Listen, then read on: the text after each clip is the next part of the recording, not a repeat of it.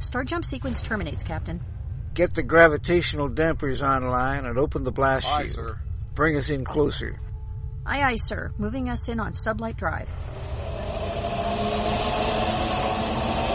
Extreme magnification. Aye, sir. The center of the galaxy. And there's our black hole. The experience of a lifetime, Captain. Let me put this on audio. We should be able to hear the magnetic resonance field.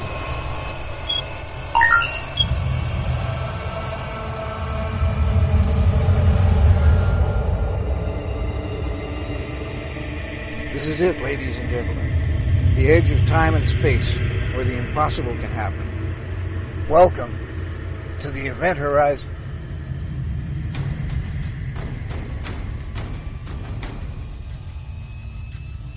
Good morning, or afternoon, or evening, whatever is relevant for the part of the world you are in. Indeed, welcome to the Event Horizon, where the impossible happens. Join us each week at this time as we delve into the worlds of science fiction, fantasy, and science fact in all their forms. I'm your host, Gene Turnbow. And I'm your other host, Susan Fox. And with us today is the author of Chocolate Moons and Sherlock Mars. Please welcome Jackie Kingon. Thank you for having me. It's going to be great fun. We think so. It will be delicious. I hope so. As food plays a great part in my book. My protagonist originally started on Earth, but was weighing 287 pounds. Then decided that she would go to college on the moon because there she'd only weigh 47 pounds. But along the way, her favorite candy, Chocolate Moons, becomes poisoned, and that was the basis of my very first book, Chocolate Moons. My more recent book, Sherlock Mars, has her thin and owning a restaurant, but murder plays a big part in my books, and she ends up being a very, very good detective and is teased and called Sherlock Mars by her family. What an incredible niche you've found. Well, I mean, there's been foodie mysteries for a while now. But foodie science fiction mysteries? That's different. Well, I put together what I love, and I've always loved since child science fiction, and of course I've always loved food. My protagonist was based on a very heavy woman that I worked with who had a great sense of humor, and although she does not have a sense of humor, when I think of Molly, I think of her.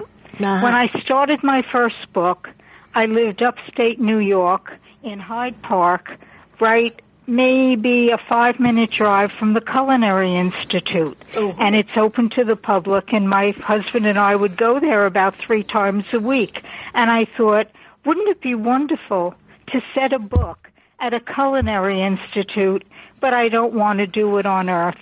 I'll do it on Mars. I had been a great fan, as many of your listeners out there are, of Kim Stanley Robinson, and I was influenced by his Mars trilogy.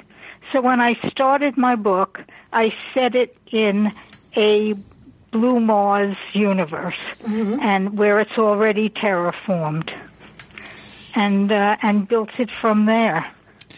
In the opening of Sherlock Mars, there are descriptions of some of the places, and for the most part, most of the cities used to have pressure domes, to keep the oxygen in and the weird Martian atmosphere out.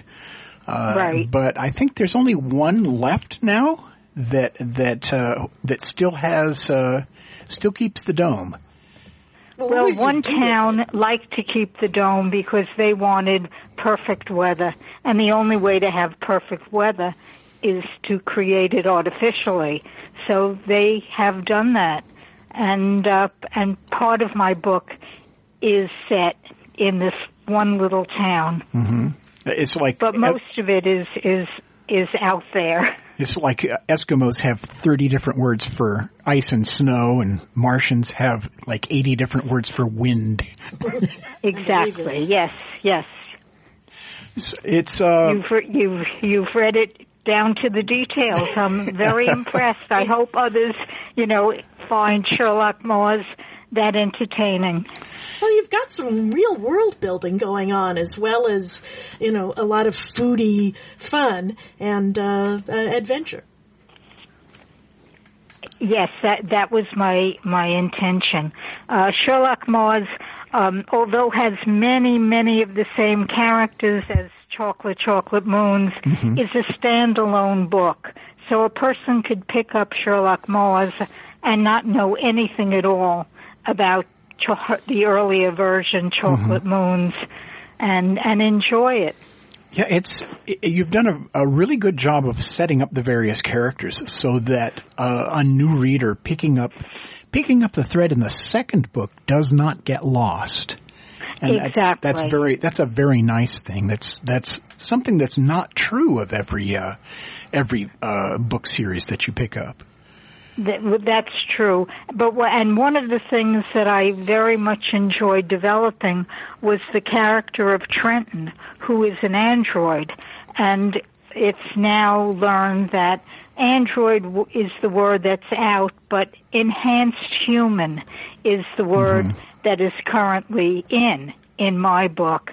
And in the first book, Trenton is the only one. He's the very, very first android. But in the second book, there are quite a few, and there is a piece there that more or less mirrors prejudice against different groups that are unknown to each other and afraid of each other until different groups learn and love each other.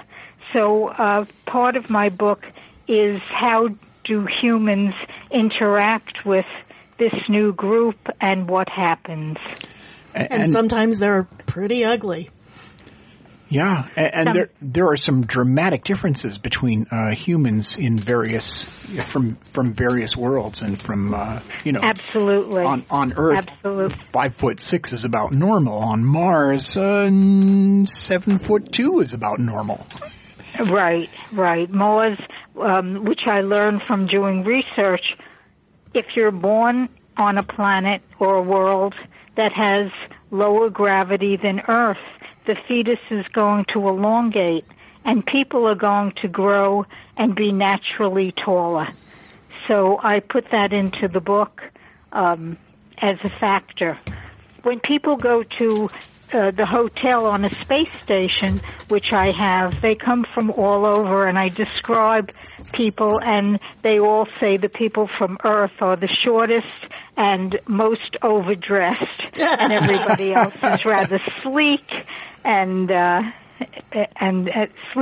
tall looking. I have a wedding that takes place on a space station that has a hotel called Nurgle Palace, and I have great fun with the wedding.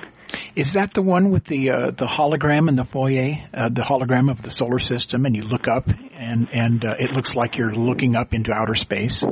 Yes, there are quite a few holograms, very, very convincing ones. After all, this is the future, and the one that I like best happens to be the swimming pool that looks like you're swimming out in space. So you go in the pool and you see the stars all around you, and you're splashing in this wonderful warm water and breathing, and you're part of the hologram. However, sometimes it can be scary. One of the hotel rooms, or rather many of the hotel rooms, have what looks like 3 walls, and the back wall looks like you can just walk out into space. Many people love that. They find it thrilling. But Molly, my protagonist, Molly finds it scary and daunting and says, please turn it off because I'm a bit unnerved. Well, you're afraid you're going to blow out into space and die. I mean, exactly. Exactly. Any of your space-going people, spaceship people who work on the routes are going to just not like that at all. Right. Absolutely. So, but there's a 3-year waiting list for such a room in case you and your listeners would like to book one. So, the thing about this story is that it is a murder mystery, and writing science fiction all by itself is already pretty daunting stuff. I mean, when it comes to world building, and then adding a murder mystery on top of that just seems like making the job twice as hard.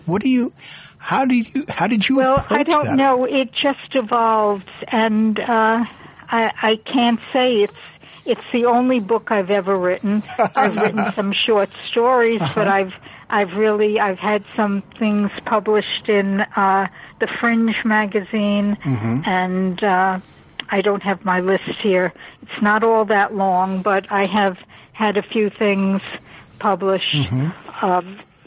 So it's my first experience with a book, and I really just put together the stuff that I love, which is science fiction and food. By the way, I'm not fat. I'm normal weight. I met someone and she said, I couldn't believe it was you. You just, you're not a heavy person. And I said, no, I'd love to lose those 5 pounds that every woman wants to lose, but basically, of normal weight. People expect the authors to be the characters sometimes, and that's not a fair. Yes. Yeah, so you're It must be worse for movie stars. Oh, yeah. Well, at least they look like them. Yeah. That's right. That's true. Except when they don't. At least they look like them. Yeah. So how much time did it take to plan out the storyline for Sherlock my Holmes? first book took a long time. I was back and forth doing other things. I had gone to the School of Visual Art in New York City, which is a very, very high-powered art college, and I had been painting professionally for 30 years. I had a studio on Union Square, and then when I went upstate, I was continuing that. So I was painting along with writing. So my first book, off and on, took about, from beginning to end, 3 years to write. The second book, about half the time, because you kind of know where you're going, even though the whole thing is a mystery to you, which is what makes it fun. If you know at least for me, if I know all the answers, then why write it? You learn as you go. So you knew where the plot was going, but you didn't necessarily know all of what the characters were going to do in the scenes that you set out for them. No, I didn't, and I didn't know who did the murder. In my second book, wow. I really didn't know. The murder is of someone who owns a virtual reality restaurant. And my protagonist, Molly, owns this very, very successful and sophisticated bistro in New Chicago, Mars, which is the capital, my capital of Mars. And what happens is that a virtual reality restaurant opens next door. And she's at first very concerned that might take away the business.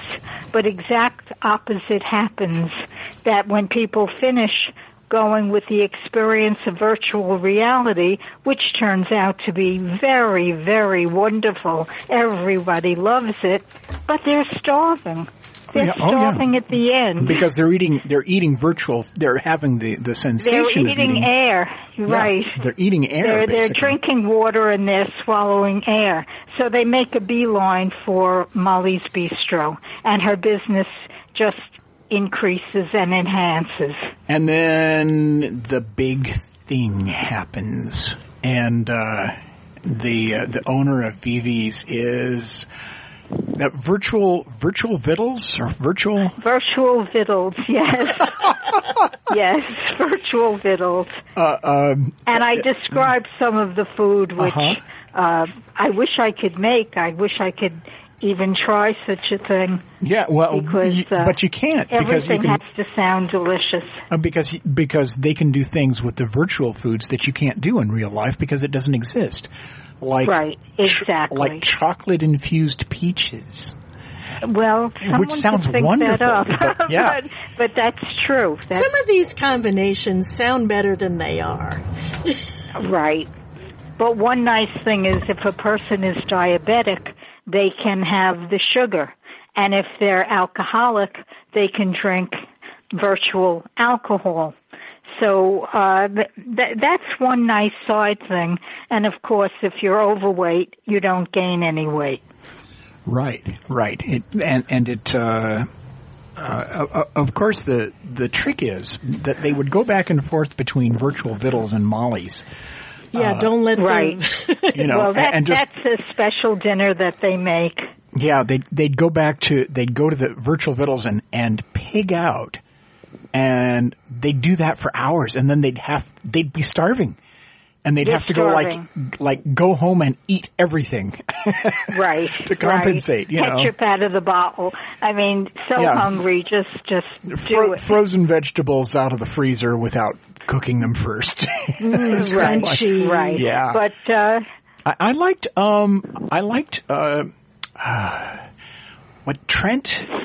what's his name?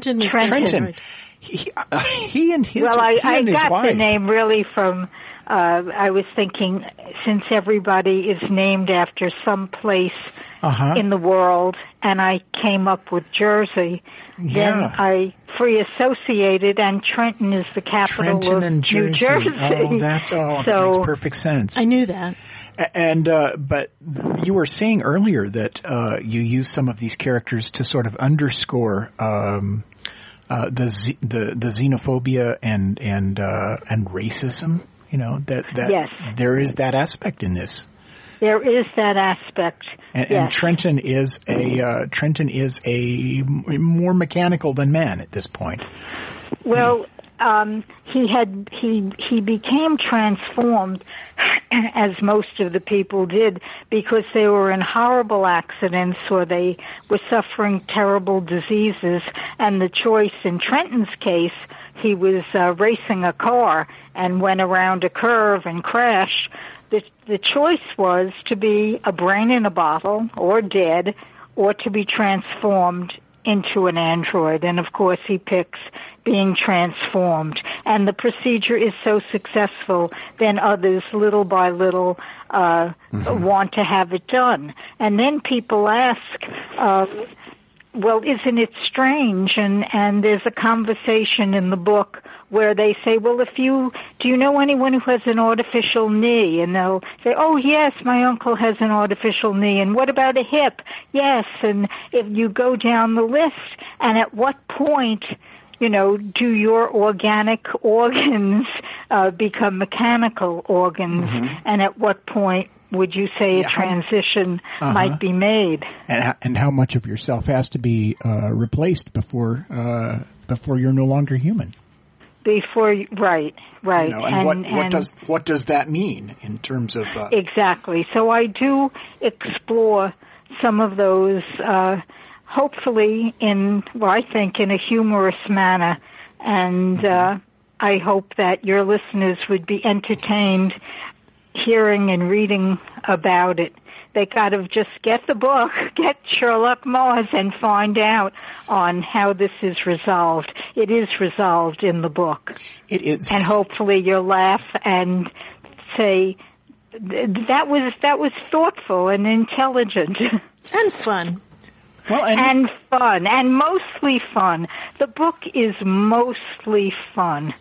Serious things are addressed, but mostly it just is fun and is delicious. After you read some of my chapters, people say they just want to go out and get a slice of pizza. They're hungry. I want recipes. Oh, yeah. I want those chocolate moons. I want them. Yes. Gotta have them. Yeah, right. They're delicious. She always carries them in her pocketbook. Yeah, I had sent my book to one of the vice presidents of Godiva Chocolate, and she sent back, this was a few years ago, so don't ask me what her name is, but she sent me back some Godiva Chocolate. Nice! So that happened to be a very nice thing that happened to me. That is nice. That's Thoughtful fun. of them. Yeah, the history of Mars,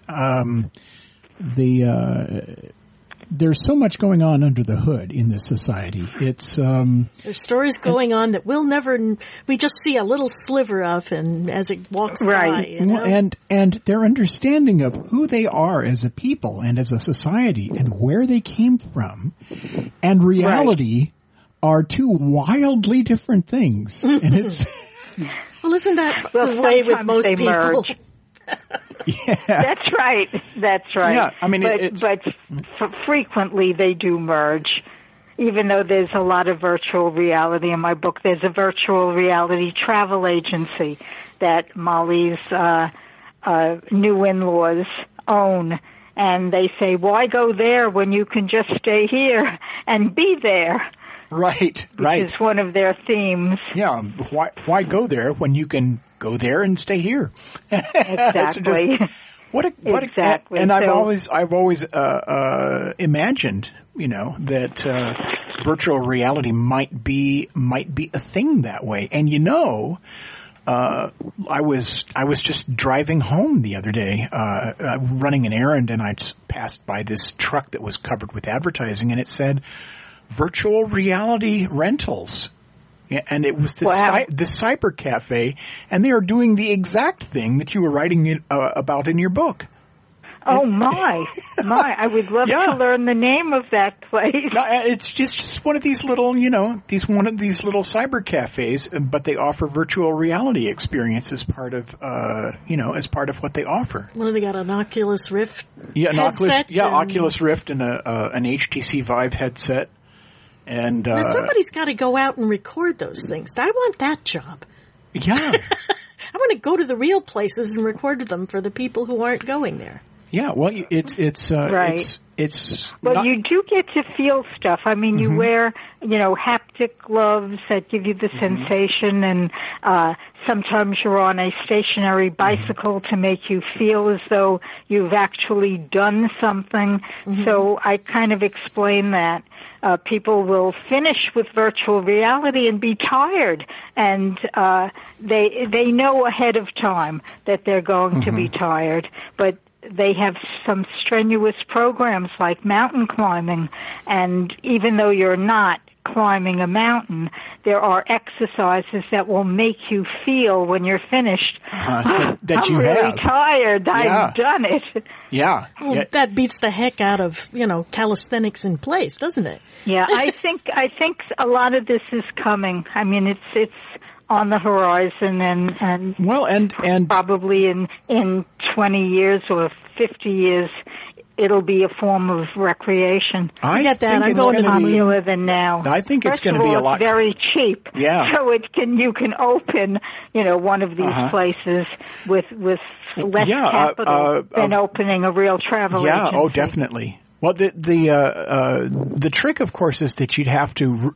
It's not enough to just go film it. You have to digitally recreate the environment so that the observer can move freely within it and have that experience. But we're already starting to see some of this. There is a virtual reality gaming control device that basically you stand in a parabolic dish. It's like a yes. And it's slippery, and you just walk in this thing, and you wear a harness so that you don't fall over. Well, that was my next question, because I would be guaranteed to fall on my butt. Yeah, it's about the size of a refrigerator, and you stand in this thing, but you can walk and turn in any direction. You can squat, you can stand up, and you can run, and it's very natural motions, and it's how you move around in the game. In the game environment. Wow. They're still in the they're still in the gee whiz department. You know, these aren't things that you're going to see even at every shopping mall. Right. But I imagine in 5 years you probably will. Oh, yeah. It'll grow. Well, tell me the company and I'll invest in it because it sounds like, you know, it'll go with the next stock market boom up. Yeah, it probably will. You're probably right. It probably will. One thing that I enjoyed writing about was the wedding of Molly's daughters. She has these twin daughters, and one of them gets engaged, and they decide to have the wedding on the space station hotel.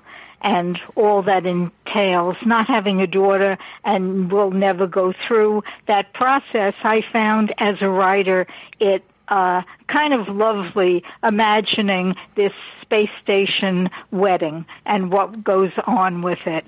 Magnetized rose petals that would fly around the room and other such things. So that was a great deal of fun to write, and how the walls would undulate and they could change the environment while the people were having dinner. That was also a big plus. The environment, the world that you've created is just so rich and so detailed. I mean, right down to the last weed growing in the crack in the sidewalk. Well, it's all there. It's because she's, considering all the senses. Yeah, and yes. in a way that most writers do not. I mean, the sense of taste being so dominant in what you write. It's the whole foodie thing that makes this such a unique experience as a science fiction reader. Yes. And there really isn't enough science fiction out there that's funny. I mean, Douglas Adams, I loved, and then I was looking for other people, and I'm sure there's more, but few and far between in comparison to those that show us the other side of the coin. Mm-hmm. Yeah, it's grim and dark. Oh yes, it's grim and dark. And when I see, science fiction things where aliens are taking over humans, I think never. They are not coming all that distance just because they want us. I mean, I really don't think so. Yeah. No, you're absolutely right. And they would be much more evolved than all of that. But I had always been a science fiction lover and loved Star Trek, and as your audience does, it's you've got a wonderful station out there, and I think once people discover it, then you tune in. It's getting the word out how good it is, and having them tell their friends. Well, thank you very much. If they have any friends left from watching all the crazy stuff, but hopefully the word will spread. Well, thank you very much. That's very kind of you to say. So the Trenton is a fascinating character. You're still back on him, huh? Yeah, I'm enamored with him. I mean, Jersey and Trenton, when they go on vacation or when they fly anywhere, he can just pack up his luggage. They get one ticket and he folds up his luggage. I mean, yes, the airlines are going to twig to this. Sooner or later, they're going to figure this out. I have a very good marriage, been married like forever. And so people say, is it because you don't like your husband? I say, no, on the contrary. We've been married a very long time and still very much in love. But the character of Trenton and Jersey is they are cheap. They are very, very cheap. And what motivates Trenton for many of his experiments is how can I make more money? And one of the things that he does invent is a carrying case where he can fold himself down and go into the case, and Jersey can just carry him on as luggage. And then they do something at the other end where he more or less inflates and becomes Trenton again. It's better in the book than what I'm saying right now. Yeah. So someone would have to read the book to discover the process. Well, and it's one of many things that he does do. Well, and the other part of the relationship is that Trenton, being what he is often the object of scorn and discrimination, and they can't necessarily. Yeah, he wasn't so much in the beginning because he was only one. But as the numbers grow and people were afraid that the enhanced human, i.e. the android, are going to take away their jobs, are going to move into their neighborhoods, are going to change the complexion of society, so that there's a backlash. People march around with signs saying, "Go back to Oz, Tin Man." And this all does get resolved in the end, but not without some pain and not without some pain, period.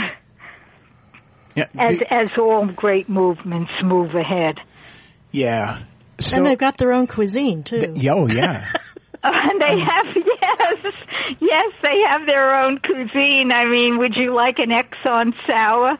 A silicone they shake? They have a bar which becomes a chain of bars called Silicone Slings, and they can all go and eat certain things that we cannot eat. That's not going to catch on like... Among them is Exxon sours and motor oils and... That's not going to catch on like soul food in the nice neighborhoods, is it? Not going to catch on. No, don't think so.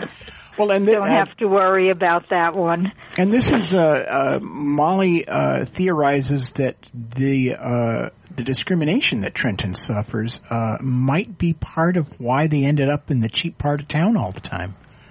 You know, because they can't. Well, they want to get better places, but maybe they can't. Exactly, they're looking for, but it soon becomes very fashionable, like Soho in New York. I know, right? Back in the 80s, people were crazy to move into lofts. Then, boom, real estate boom, and other cities have kind of copied that, and away we go with astronomical prices. Yeah. So they created a very trendy and upbeat place. I just hope that your listeners will enjoy discovering my book. It's out on Amazon. It's also on the Kindle, so it's very, very easy to find.